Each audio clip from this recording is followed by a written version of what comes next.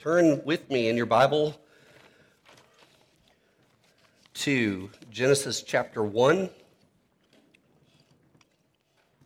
going to be looking at verses 26 to 28 this morning, but I want to remind you that a couple of weeks ago, I told you that we saw that God reveals and creates and rules his kingdom by his word. And he's made this kingdom that I'm using a definition that someone else came up with. God's kingdom is God's people in God's place under God's rule and blessing. And so as we use that kind of framework, which we can see through the whole Bible, but we're going to see it in Genesis, we're kind of unpacking each of those things here in Genesis 1 and 2. Last week, Eric talked about God's place, all that God created. And so this week, we're going to start to look at God's people who live in God's place. Who are these people? And how does God describe them? What are they like? So if you'll stand with me, turn to Genesis 1, and we will hear the word of the Lord from Genesis 1, verses 26 to 28. Hear the word of the God who loves you. Then God said, "Let us make man in our image, after our likeness, and let them have dominion over the fish of the sea, and over the birds of the heavens, and over the livestock, and over all the earth, and over every creeping thing that creeps on the earth." So God created man in his own image. In the image of God he created him, male and female, he created them.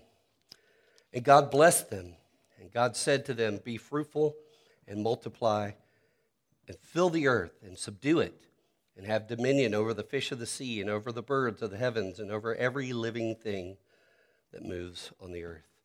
This is the word of the Lord. Thanks be to God. You may be seated. Father, we come to this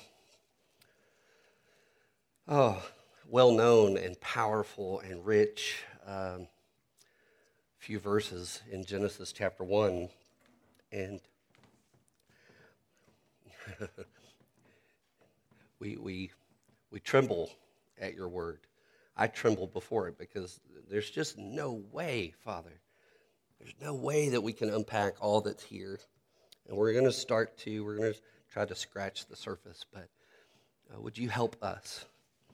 Help us, young and old, to have a little better grasp of what it means to be people made in the image of God. Would you encourage us by that good news this morning? We ask in Jesus' name. Amen.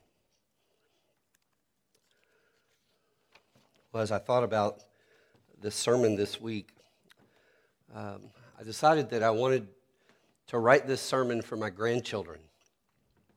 I don't have any grandchildren, just in case you were worried. I don't have any grandchildren, but I thought of them a lot this week as I looked at this passage. My heart resonates with the psalmist in Psalm 102:18, who said, "Let this be recorded for a generation to come, so that a people not yet created may praise the Lord." So this is not that I would preach this sermon to my grandchildren, but this sermon is going to help me prepare for and practice some things that I want to tell them one day. So what made me think of my grandchildren? Well, the book of Genesis, in fact, Genesis, Exodus, Leviticus, Numbers, Deuteronomy, all 5 of these first books of the Bible were written to the children and grandchildren of that first generation that God rescued by the hand of Moses from Egypt through the Red Sea. And so it made me think, as I was trying to think, who were the original hearers of Genesis 1, 26 to 28? And why would they need to hear it? It made me think of my grandchildren. And as I do this, maybe it'll help you with your children and grandchildren. And I want to say to all my young friends in the room this morning, this is for you. I want you to really pay close attention to what we're going to say here in the next 30 minutes. This is for you, but that doesn't mean we adults need to check out because it all applies to us as well. It was important for that generation to hear Genesis 1:26 and 28 because they were about to go into a land where they would feel the pressure to believe lies about who God is and about who they are. The people in the land of Canaan worshipped over 200 gods, many of whom, by the way, were related to one another. So these must have been southern gods or something, I don't know. But when you read the histories of the gods of Canaan, it sounds like you're watching a reality TV show that's called Keeping Up with the Canaanite Deities or something like that. I mean, they lived a life of ease and slumber. They were whiny and grumpy. They were either fighting with each other or sleeping with each other. They were constantly competing to see who was the best. And since these were gods now, since they were too weak to care for themselves, they created humans to care for them and to provide them food and their daily needs. And then if the humans failed these gods, the gods were quick to anger and slow to mercy. Now, you may be hearing that and thinking, well, we don't live in a culture that has over 200 gods. Well, that's debatable, but let's assume you're right, not those kind of gods. Why do we need to hear Genesis 1:26 and 28? Because we too feel the pressure to believe the lies of our culture about who God is and who we are. These lies come from the outside, but these lies come up from the inside when we're confused about who we are, when we're confused about who we are in relationship to God, if there is one. And so it's important for us to know who God is and how we were made in his image. I want to say to my grandchildren one day, here's what you need to know to live as God's people in the place God puts you. You need to know this. You were made in the image of God. And because of that, you have dignity, you have a design, and you have a destiny. That's what we're going to be looking at this morning. Dignity, design, and destiny. And so I want them to know, first of all, listen, little ones, because you're made in the image of God, you have dignity. I remember when I was a little fella going to the Davis family reunions in Wilmington, North Carolina. And some of the older folks there would say, well, boy, you're just the spitting image of your daddy. And it's like, he what? He spit what? And it was just their old-timey way of saying that there was something about me that reminded them of my dad. There's something about me that reflected who they knew my dad was, something about me that resembled him. And they looked at me as one who represents my dad and the Davis family. They would say, no doubt he's a Davis, look at him. Now, of course, to me, it was good news to hear that I was the spitting image of my dad. And then how much more should it be good news to us to hear God say, let us make man in our image, after our likeness. Because, friends, you were created by God to reflect and resemble and represent him. And so I want to say to my grandchildren, and I say to you this morning, you have dignity, first of all, because you reflect God. The word image that Moses used here refers to an artistic depiction, and the word likeness refers to something that is a similar pattern, a likeness. And there's no need to try to make a big difference between these two words. They're synonyms. They basically mean the same, and they go together. In fact, Moses only uses the word image in verse 27. This is the only time he uses likeness in this case, in this passage. And so what God is saying is this: let's make man as an image like us. We've created all these other creatures. Now let's create a different kind of creature, one that reflects our image, one that's like us. I once heard an artist say, there's always something of the artist in his art that makes the artwork uniquely his. God created human beings as works of art to reflect something of what he's like. And when King David meditated on Genesis 1 and he wrote Psalm 8, which we started our service with this morning, he said this. He said, "You made man a little lower than God and crowned him with glory and honor." It was God's glory and honor that he gave to men and women, crowned them with it. So I want to tell my grandchildren, listen, think about the sun. Don't look at it directly, but think about it. The sun has this fiery glory in itself that the moon doesn't have. Yet God made the moon to reflect that fiery glory to the earth. So, God, whose glory and goodness is all his own, chose to make you, little one, to reflect his goodness and glory to the world. And then I'm going to show them verse 27. And I want to say, look what the artist did. This was a stroke of genius. Verse 27, so God created man in his own image. In the image of God, he created him, male and female. He created them. That's a stroke of artistic genius. And to my granddaughters, I will say, God made you as a female to reflect his goodness and glory in a way that a male cannot. To my grandsons, I will say, God made you as a male to reflect his goodness and glory in a way that a female cannot. And I will tell them, the world you've been born into will try to tell you that your femaleness and your maleness are either too much or not enough.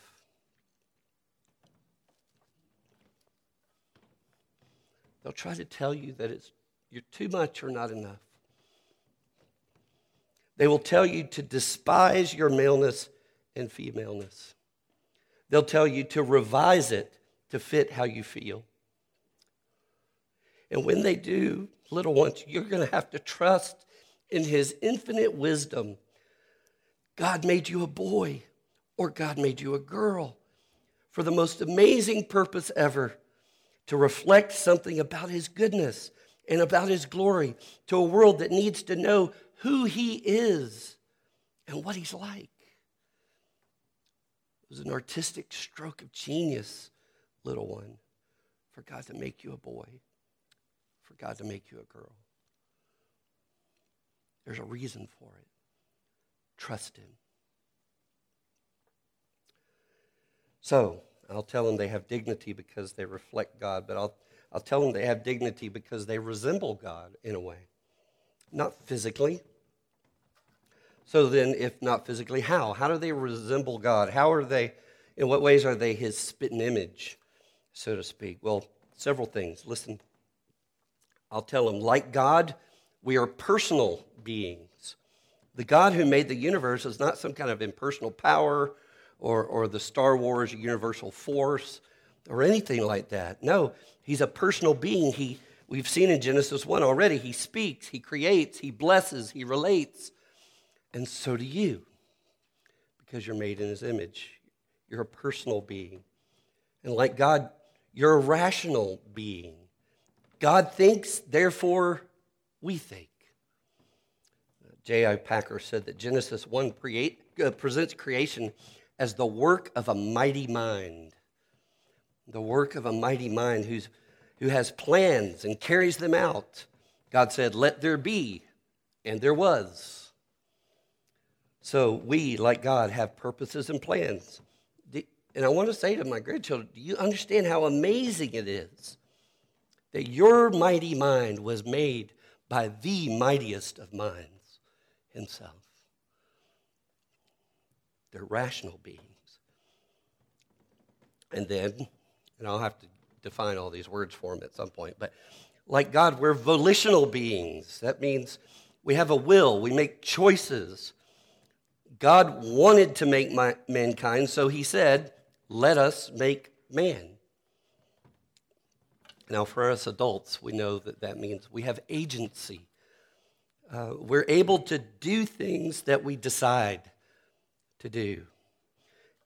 And it's important for my grandchildren to know and for me to remember that, like God, my choices will make a difference in my world. So, we're personal beings, we're rational beings, we're volitional beings, we're like God. But like God, we're also moral beings. We're moral beings. In Ephesians 4, Paul talks about how through Jesus we will be restored to the image of our Creator. And what will we be restored to? He says, the new self is created after the likeness of God in true righteousness and holiness. Righteousness and holiness. We were made to reflect God's righteousness and holiness. We're moral beings. So that means we were made to think righteous and holy thoughts, to make righteous and holy plans, to have righteous and holy purposes, and then we're to choose to do what is right and holy. Friends, I want to tell my grandchildren, I'm telling us this morning, who we are and what we do matters. It matters. Now, there are other ways that we resemble God. We have power, we're created, we're spiritual beings. I can't get into all of them today, but those are some. And so I want to tell my grandchildren one day, God made you a personal spiritual being who thinks and makes choices and creates. You resemble him in so many ways. You're not an animal because none of the animals resemble God like you do. None of them were made in his image. And you don't have to craft an image for yourself that resembles the most popular kids in school or the latest viral social media influencer or your favorite athlete or artist. You already resemble the most significant being in the universe.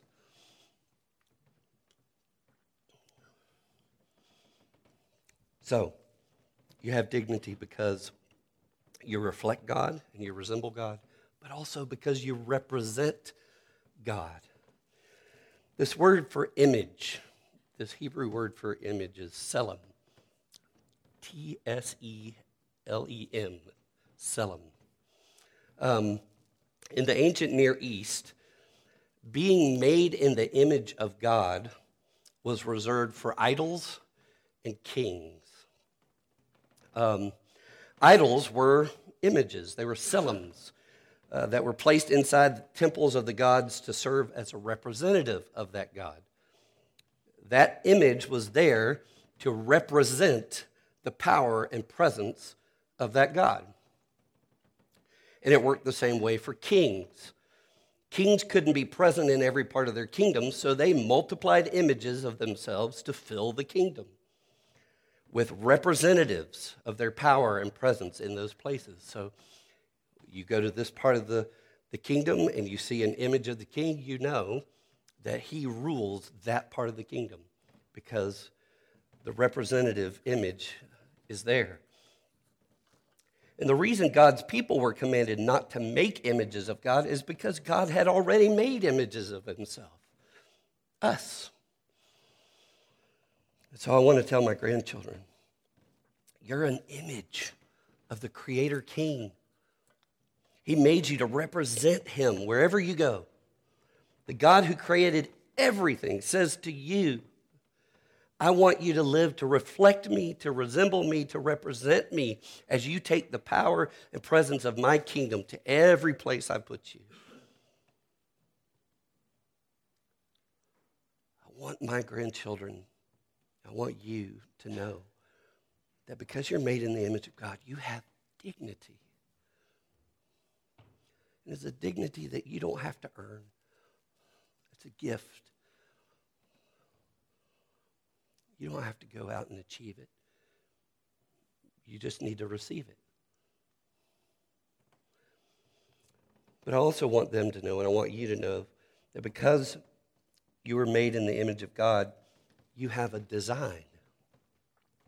You have a particular design.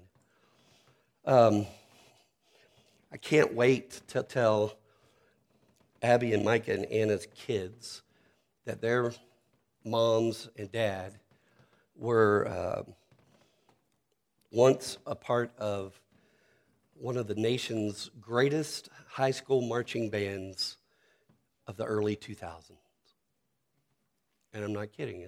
It's true. It doesn't have anything to do with me. I can't play anything but a radio. But they were, and I can't wait to tell their grandkids and try to look up videos on whatever YouTube is at that point in the world, and watch them and stuff. And I'm going to remind them, and I think I've told you this story before, but I'm going to tell them, hey, tell Abby's kids, your mom, I'll tell the other kids, your Aunt Abby, when she was in the middle of marching band her freshman year, she came home one day both exhausted and exhilarated at the same time, and she said, Dad, I'm so tired. It's so hot. But I love band. It's so amazing that I get to do something amazing together with people that I love and enjoy. My best friends, we get to work together to create something beautiful that other people get to enjoy.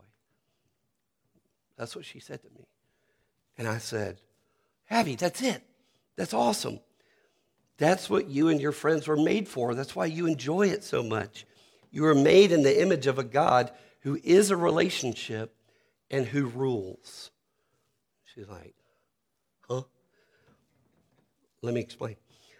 God the Father, the Son, and the Holy Spirit are a relationship that rules over all creation to make something beautiful that others get to enjoy. God is a community of persons on a mission to do something amazing that matters. That's what you and your friends are doing. And that's why you love it so much, because you're made in the image of the God who is a community on a mission to do something amazing that matters. She's like, cool, what's in the fridge? But that's true, and we've talked about that since then. And so I want to tell my grandchildren, you were designed by a God, and you were a God who relates and rules, and you were designed to relate and rule. And I'm going to look at this real quickly because I think we're going to come back to it in the coming weeks. But you were designed to relate. I want to tell them you were designed to relate to God and to other people. First of all, with God. Where do I see that in Scripture? Well, we see it actually in Genesis 3 that we'll get to in a few weeks. You see the loss of this relationship with God. They heard the sound of God walking in the garden in the cool of the day. And the man and his wife hid themselves from the presence of the Lord God. And the Lord God called to the man and said, "Where are you?" And so this describes something incredible that's now lost, some kind of walking with God in the garden, being in the presence of God, communion and fellowship with God that had to have been a thrilling experience for them. I don't know how God walked in the garden. He doesn't have a body, but whatever, somehow he was with them in a very personal, present way. That had to have been amazing. They were made for that. And that's why in Psalm 8, King David is reflecting on those first parts of Genesis, and he says, what is man that you are mindful of him and that you care for him? He knows that God's mindful of man, and that he cares for man. He doesn't understand why. It's because we were made for a relationship with God. And we know that this larger story that God is writing ends in Revelation 21 and 22 in a garden city where God will dwell with man and they will be his people, and God himself will be their God with them. With them. So we were designed, I will tell them, we're designed for a relationship with God, but we're also designed for a relationship with people. Now that's a little more obvious from what we've read. Male and female, he made them, so there's more than one of them, and there's some distinction between them. There's something different. We're made for a relationship with people who are equal but distinctly different. And then in Genesis 2:18, we'll come to it eventually, the Lord God said, "It's not good for man to be alone." Adam had God, and yet God said, it's not good for man to be alone. He needed other humans. We were made to reflect in our relationships the relationship that the Father and the Son and the Spirit have with one another. It's a relationship of equal but distinct persons who love and honor and serve one another. That's what the Trinity does. And we were made in their image to have those kind of relationships. One of those dead guy scholars said it this way. He said, "The image of God is much too rich for it to be fully realized in a single human being. However richly gifted that human being may be, it can only be somewhat unfolded in its depth and riches in a humanity counting billions of members." Let me say that again. It can only be somewhat unfolded in its depth and riches in a humanity counting billions of members. So even with billions of people relating to one another, we just get a glimpse of the glory of the image of God.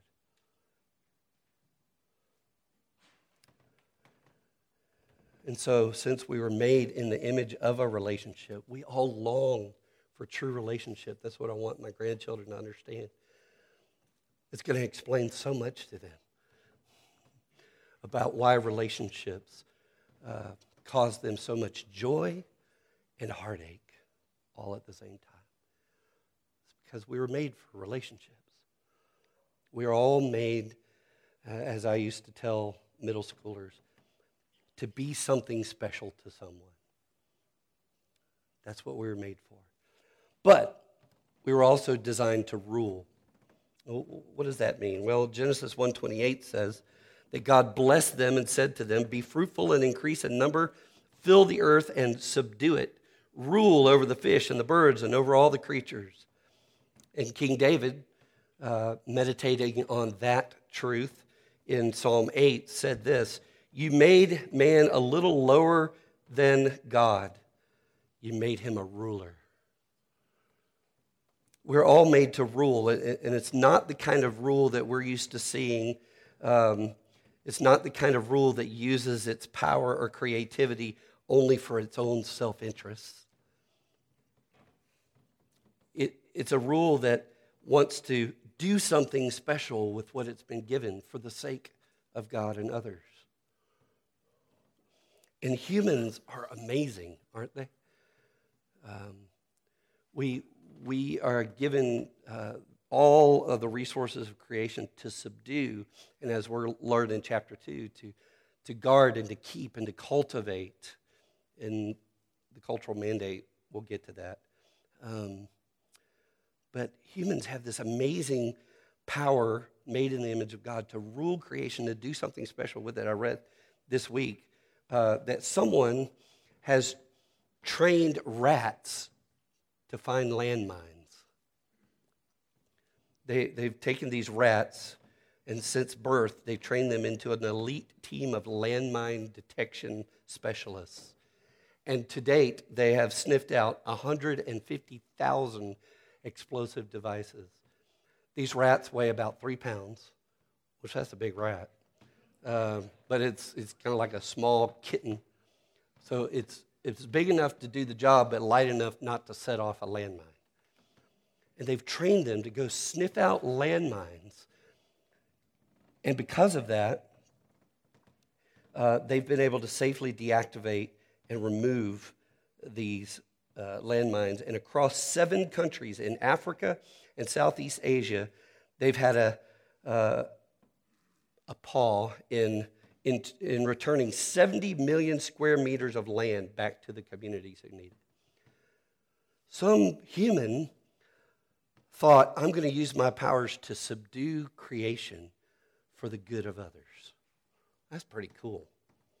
I had coffee with someone recently, and he was telling me about how he is a software developer. I was like, okay, it's already out of my league right now. And it was so fun to watch the look on his face and the smile on his face when he was telling me about what he does as a software developer, how he writes code. It's like a whole nother language that very few of us will ever understand. But he writes this code so that it will develop this product, and I can't tell you what it is, or the government will kill us all. But he develops this thing that helps save people in the water all over the place. It's like God has stamped his image in us to make us people who rule the resources we've been given for the sake of doing something good for others. So I want to tell my grandchildren, you are designed to relate and rule like the God who made you in his image. I want to tell them the reason you want to be someone special to someone is because he designed you that way. The reason that you want to do something special with your life, and you should, is because he designed you to rule over what he's given you and create something amazing for his glory and the world's good. I want to teach that to my grandchildren. So I want to teach them that they have dignity and design. And now some of you may be thinking, all right, listen, Jim, because that's going to be my granddaddy name, Jim. Listen, Jim, you're going to have to tell them the rest of the story at some point. Yes, we're made with dignity and design, but there is a dark plot twist to the story, right? Are you going to tell them about that? Yeah.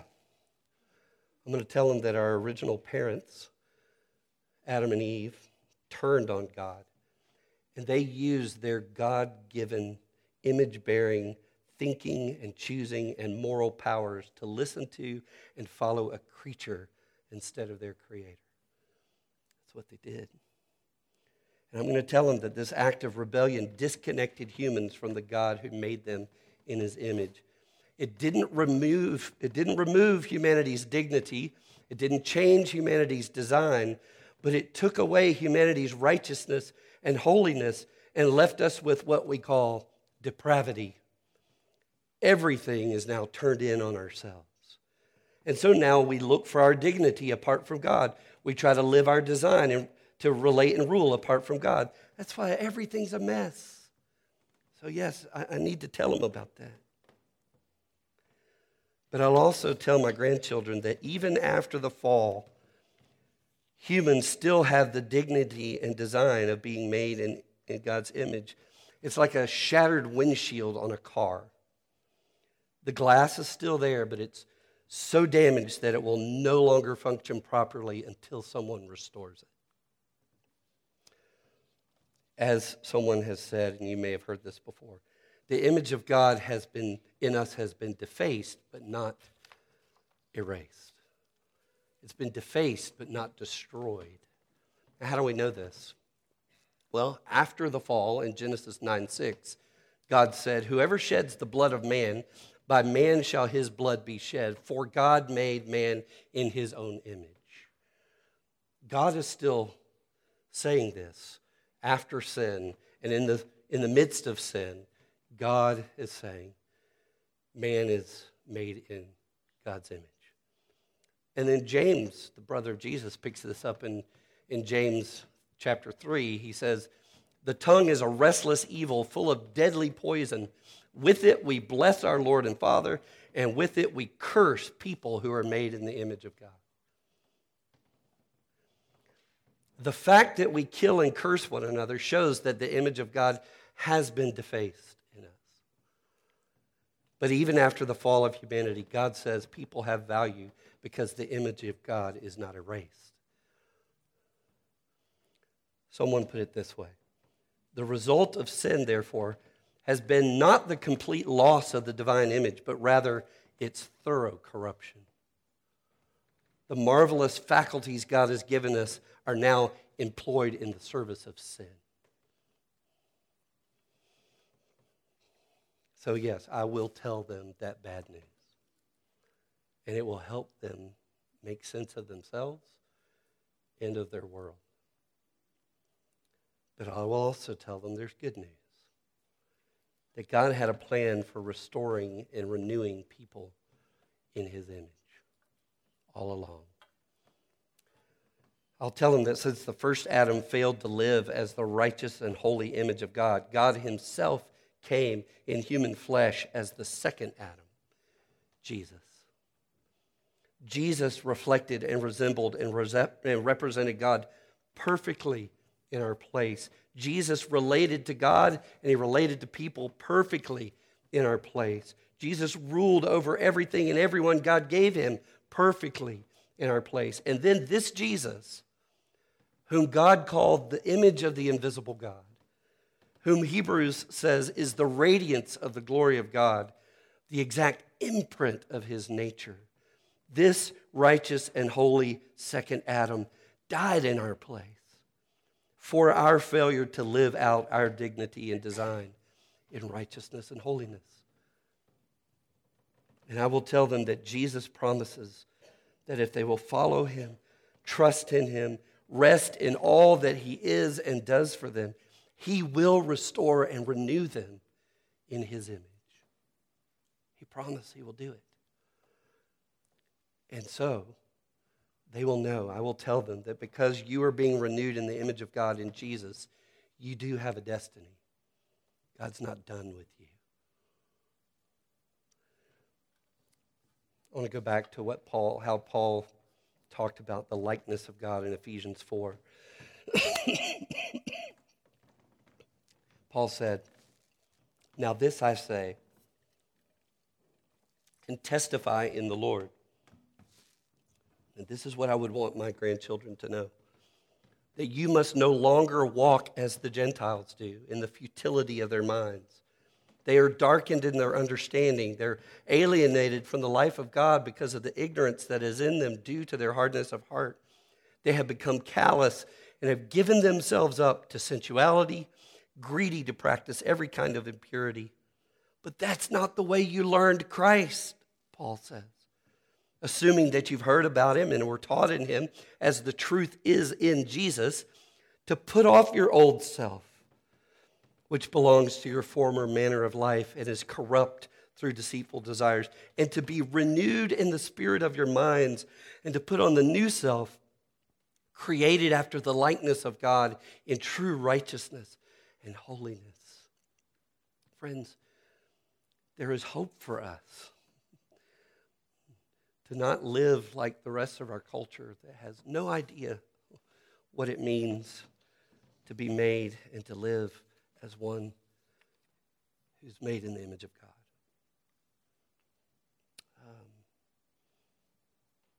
And I will encourage my grandchildren to open the Gospels and to look at Jesus and to say, here he is. This is what it looks like to live as one who's being renewed in dignity and design.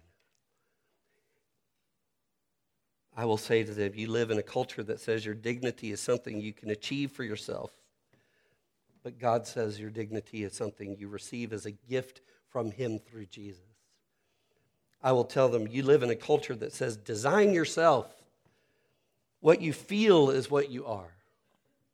But the God who loves you and created you is renewing his image in you. And he says, I designed you, so I know how to redesign you. I know you feel broken on the inside. You are, and I can redesign you. You can't always trust what you feel you are, but you can always trust what I say you are.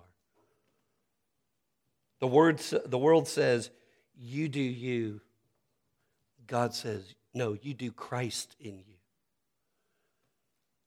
And I will say to them, you live in a culture that says, create your own destiny, become something great. And then it tells you that you're never enough. Be something great. Good try. Because someone else's destiny, they will always tell you, is better or brighter than yours. Or they'll cancel you if you don't live up to their version of the destiny they want for you. Or they'll tell you, well, actually, there's no real ultimate destiny. When you die, you're done. So just live for now, whatever that looks like. But the God who loves you, I will tell them, and created you and is renewing you into his image says, look at my son, Jesus. He is your destiny. He is your destiny. Live in him and you will become like him. Wait for him and you will live with him forever. One day I want to take my grandchildren to see the Alamo. Remember the Alamo? I've been there several times. It's really cool. If you're in San Antonio, is a cool town. I want to take them to the Alamo, and I want to look for a picture that I've heard is hanging there that I never looked for before, and I don't know if it's still there or not, but apparently there's a picture that used to hang on a wall near the main entrance of the Alamo, and it's a portrait with the following inscription written under it. James Butler Bonham. No picture of him exists. This portrait is of his nephew, Major James Bonham, deceased, who greatly resembled his uncle. It is placed here by the family so that people may know the appearance of the man who died for freedom. I want to tell my grandchildren, you are being renewed in the image of Jesus, your creator and king, the one who loved you and gave himself for you, so that people may see in you the image of the man who died for their freedom.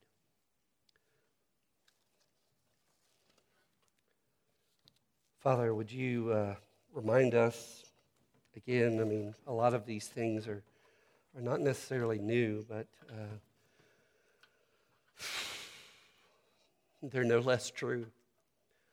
And I need your help to believe that this is what you're doing in me, not just my children and my grandchildren. This is what you're doing in all of us at Mountain Fellowship. Oh, Lord Jesus, would you please, by the power of your Spirit, renew us into your image. Help us to look at you and to remember that's who we're becoming. And as the Apostle John said in 1 John, we are the children of God, and one day we will see him as he is, and we will be like him. Oh, thanks be to God that that's true.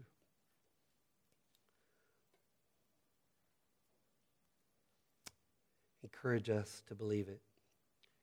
In Christ's name we pray. Amen.